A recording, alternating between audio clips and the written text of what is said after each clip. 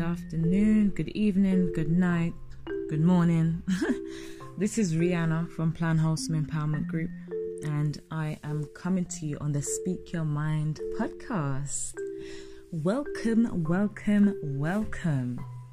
So today's episode is all about sleep hygiene. Okay, sleep hygiene. Now, I think it's very important, this message that I bring, because I have suffered with some severe insomnia, and it's been something that I had suffered with for a very long time.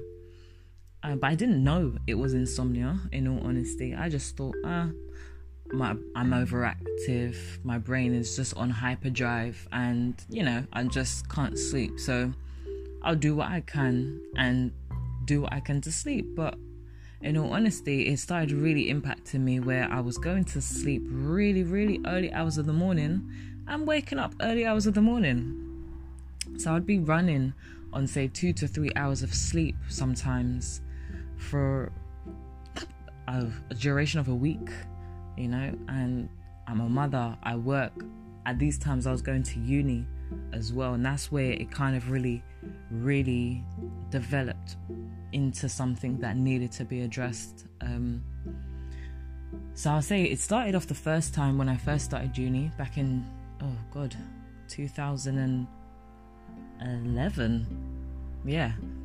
When I was doing my degree in psychology, and I was on the course trying to learn a lot about myself and behavior and the science behind humans' emotions and thoughts. You know what psychology is all about, the science of human behavior, thought and management. And I really was finding it difficult to grasp the concepts. So despite me having a natural inclination to education, it still felt like a bit of a second guessing exercise, because I hadn't been in education for so long.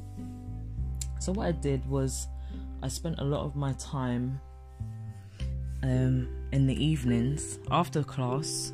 So I'd wake up, I'd either have a class or I'd go to work and take my son to school or nursery at the time. When was this? 2011. So I'll take him to school, pick him up, do the whole cleaning, cooking, bedtime routine. And then when it's wind down time, that's when my laptop's opening for me to get that extra bit of work in. But something I didn't really grasp the concept of was scheduling and timing and planning. So I spent a lot of my time actually up quite late. I found myself up till sometimes 3, 4, 5 o'clock in the morning, just trying to understand concepts, writing down notes. Extensive notes. I think I've even still got a lot of them, to be fair. But this was something that really ignited. It was the catalyst for my insomniac episodes. So for people that don't know, insomnia is a sleep disorder that impacts your whole life, in all honesty. And learning the practice of sleep hygiene helps combat the signs and symptoms and practicalities of insomnia as well. Now, I wasn't insomniac to the point I needed medication. However, I was an insomniac to the point where it was having a significant impact on my life, where I would forget things. I don't even know where to begin. But I was fatigued all the time. I was irrational. I was short-tempered. My skin was breaking out. I would get migraines, severe migraines, to the point where medication for the migraines wasn't even working. The only thing that would really work was if I really had a deep sleep. But again, it's kind of counterproductive, because if you're an insomniac and the only real remedy for the pressure is sleep, it kind of doesn't really work. So I'd be awake all these hours with intense pressure in my head and feeling like my head's gonna explode, but just actually couldn't sleep. I was fidgety all the time, and that even then impacted on my eating. So where my body it felt like it was in such an imbalance. It just wasn't able to feel settled at all, or ingest anything and have anything nutritious.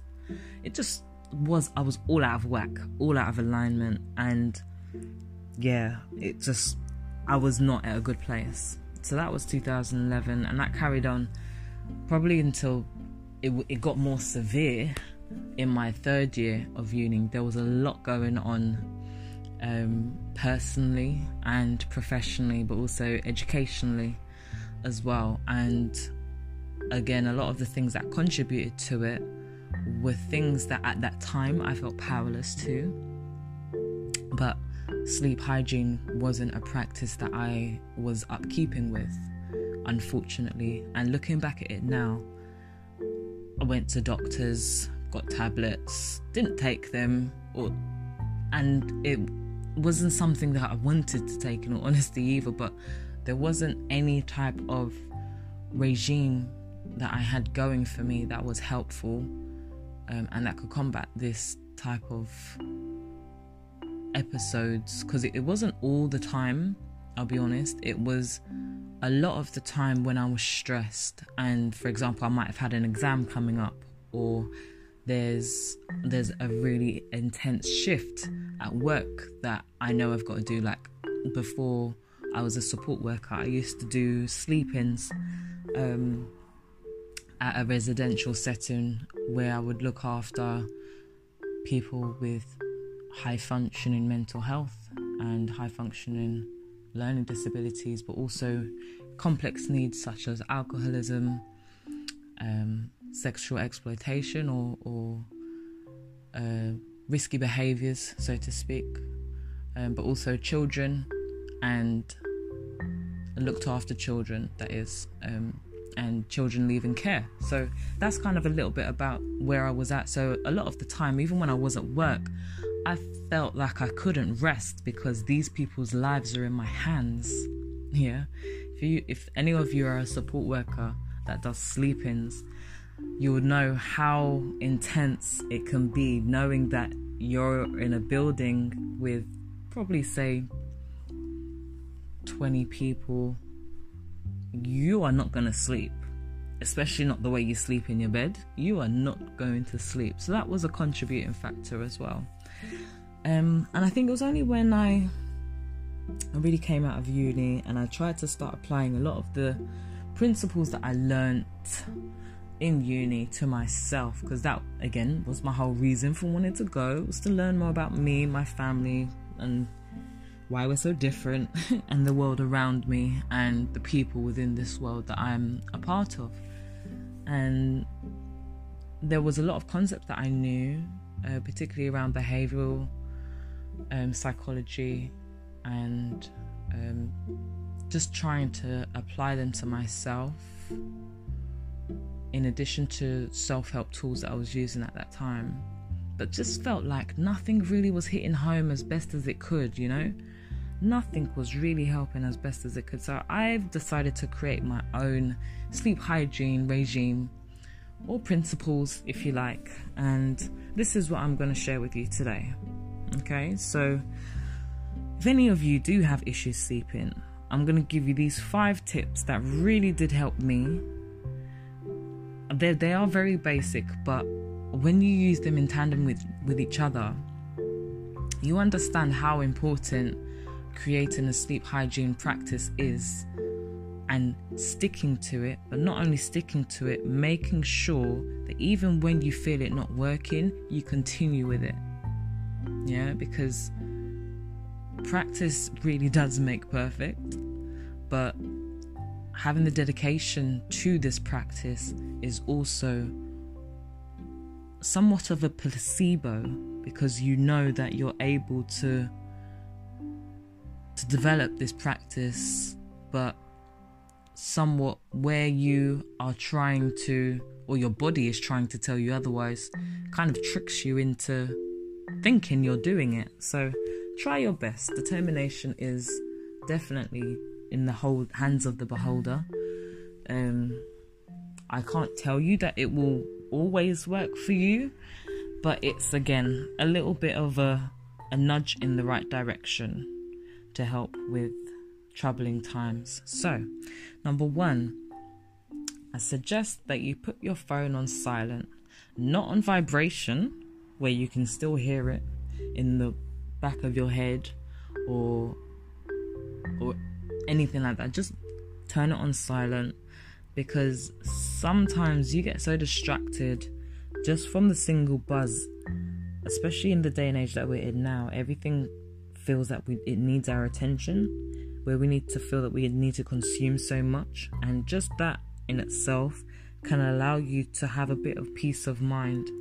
So even if it's a thing where before you put it on silent, you notify the important people in your life that this is a practice that you're engaging in. So if you are putting your phone on silent, it needs to be, if they need to get in touch with you, then they need to use an alternative method. Okay, but when it's between this time and this time, your phone is on silent, not vibrate. Okay, that's number 1. Number 2 is keep any distractions, not just phone, I was going to say phone, but keep any distractions out of reach and distance from your bed. Okay, the reason why I say this is because a lot of the time we'll try and use maybe some meditation music, or we may get distracted by lights or water even. These little things that we'll make excuses for to have by us or near us in order for us to go to sleep are usually counterproductive to what we need, and we'll try and justify the need for them just because we're so comfortable with having them around us. So if you find that the things that are meant to be soothing for you, if you find that they're actually hindering your sleep, know that it needs to be categorized as a distraction and it's not helpful. So remove it and keep it out of reach and distance. Maybe put it in another room or something. Okay? That's number 3. Sorry, that's number 2. Number 3 is set yourself a bedtime and stick to it. Now, I know we're adults here.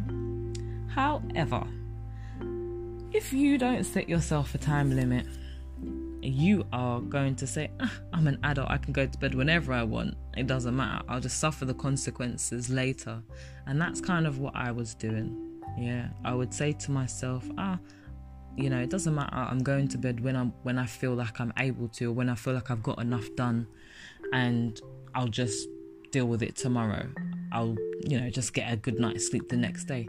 That does not work, because then you end up feeling so exhausted. You probably will crash at some point during the day and wake up in the night time and be awake the whole night. Yeah, this is how the insomnia cycle kind of works, because you are crashing at the point where you're meant to be awake and your body is meant to be alert. You're not allowing your body to be in sync with the outside world. So when I say outside world, I don't mean other people. I mean with the light and dark of the days and nights. Your body needs to have rest and recuperation at the night times, because that's when your body should be shutting down to go into its REM sleep. But you're kind of pushing past those boundaries, and your body just doesn't really understand what it's doing. So if you're trying to sleep during the day and you're awake all night, your body's all out of whack. Absolutely, it's out of alignment, and it needs to be rewired to be congruent with the day and night times. Okay, so I'll say stick to a bedtime. Yeah. The next thing I'm gonna say is make sure you're hydrated. Yeah, hydration is probably one of the most important tips that I can give you, because during nighttime, during sleep, for me, I found that I could become very dehydrated. I think it's because I snore. In all honesty, I think it's because I snore, my mouth's open, but at the same time, I think there's another element to it. I don't know in full essence, but I found that when I went to sleep with a cup of water next to my bed, before I go to sleep, like actually intentionally sleep, I would just have a couple of sips, and make sure that my mouth is hydrated, the insides of my mouth are hydrated, my lips don't feel dry. And it really did help because it avoided me having to get up whatever time in the middle of the night to go and get water or to go and get something to drink. Now, I'm not saying drink excessively, because again, that's another distraction. If you drink excessively, what are you going to end up doing? You're going to get up in the middle of the night to go toilet, and that breaks your sleep, and then you're going to find it difficult to get back into that deep sleep that you was in, if you was even in it, or at least that calm state. So again, don't excessively drink, but drink enough that you feel you're able to, be hydrated enough to sleep. Okay, that's number 4. And then number 5, I strongly encourage you to monitor your breathing. Okay, breath work is something so underestimated, people don't even understand, right?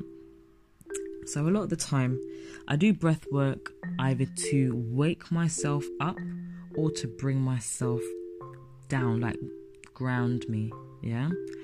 And in order to do breath work effectively, I need to be in a relaxed state of mind. And it kind of works hand in hand, because if you're in a relaxed state of mind and you're doing grounding breath work that allows you to go into that relaxed state, inevitably your mind will become calmer. Okay, so the breath work that I do a lot of the time is I breathe in for 4 seconds, I hold for 4 seconds, I breathe out for 4 seconds, and I hold for 4 seconds. Okay, I'll repeat that again. I breathe in for 4 seconds, I hold it for 4 seconds, I exhale for 4 seconds, and then I hold for 4 seconds. Now, the reason why I do that is because that is giving my brain a regular flow of breathing that allows my body to naturally, and my brain to naturally get into sync. And it's like counting sheep. You see when some people count sheep? That's that kind of exercise it is for me. And if I can consciously count in my head the 4 seconds, 4 seconds, 4 seconds, 4 seconds, I'll get bored. But I'm also monitoring my breathing as well, because I'm able to slow it down. I'm able to pay attention to the feelings that I'm feeling, like when my chest is rising and when my chest is falling from the exhales. So I strongly encourage you guys to try that, because we underestimate breathing just as an exercise, but yeah, those are my 5 tips for sleep hygiene and developing a good sleep practice. And I think if you have any additional tips and tools, then feel free to drop me a message and I'll try them. Although I don't suffer too much with sleep insomnia anymore, I found a lot of tools and techniques that work for me, and I recognize my burnout more now. So if there's anything that you feel that would be good to share and you'd like to give some tips on this podcast, feel free. But these are my tips and I'm happy to share them with you. Feel free to share this with anyone you know as well that might be experiencing, even if it's not insomnia, just some sleep patterns, or you feel that they could better their sleeping practices or calming state practices before they go to sleep. And I'm going to round this off here. This was just a short one, but this is Rihanna from Plan Wholesome Empowerment Group. It's giving you my 5 tips on beating insomnia. And make sure you subscribe, like, share, and follow this podcast so that way you keep up to date with everything Plan and the Speak Your Mind podcast. Okay, so don't miss an episode. I will speak to you guys soon. Have a beautiful day, evening, morning, or night, whatever time you listen to this. Again, Rihanna from Plan Wholesome Empowerment Group and the Speak Your Mind podcast. Checking out. Have a good evening. Stay blessed.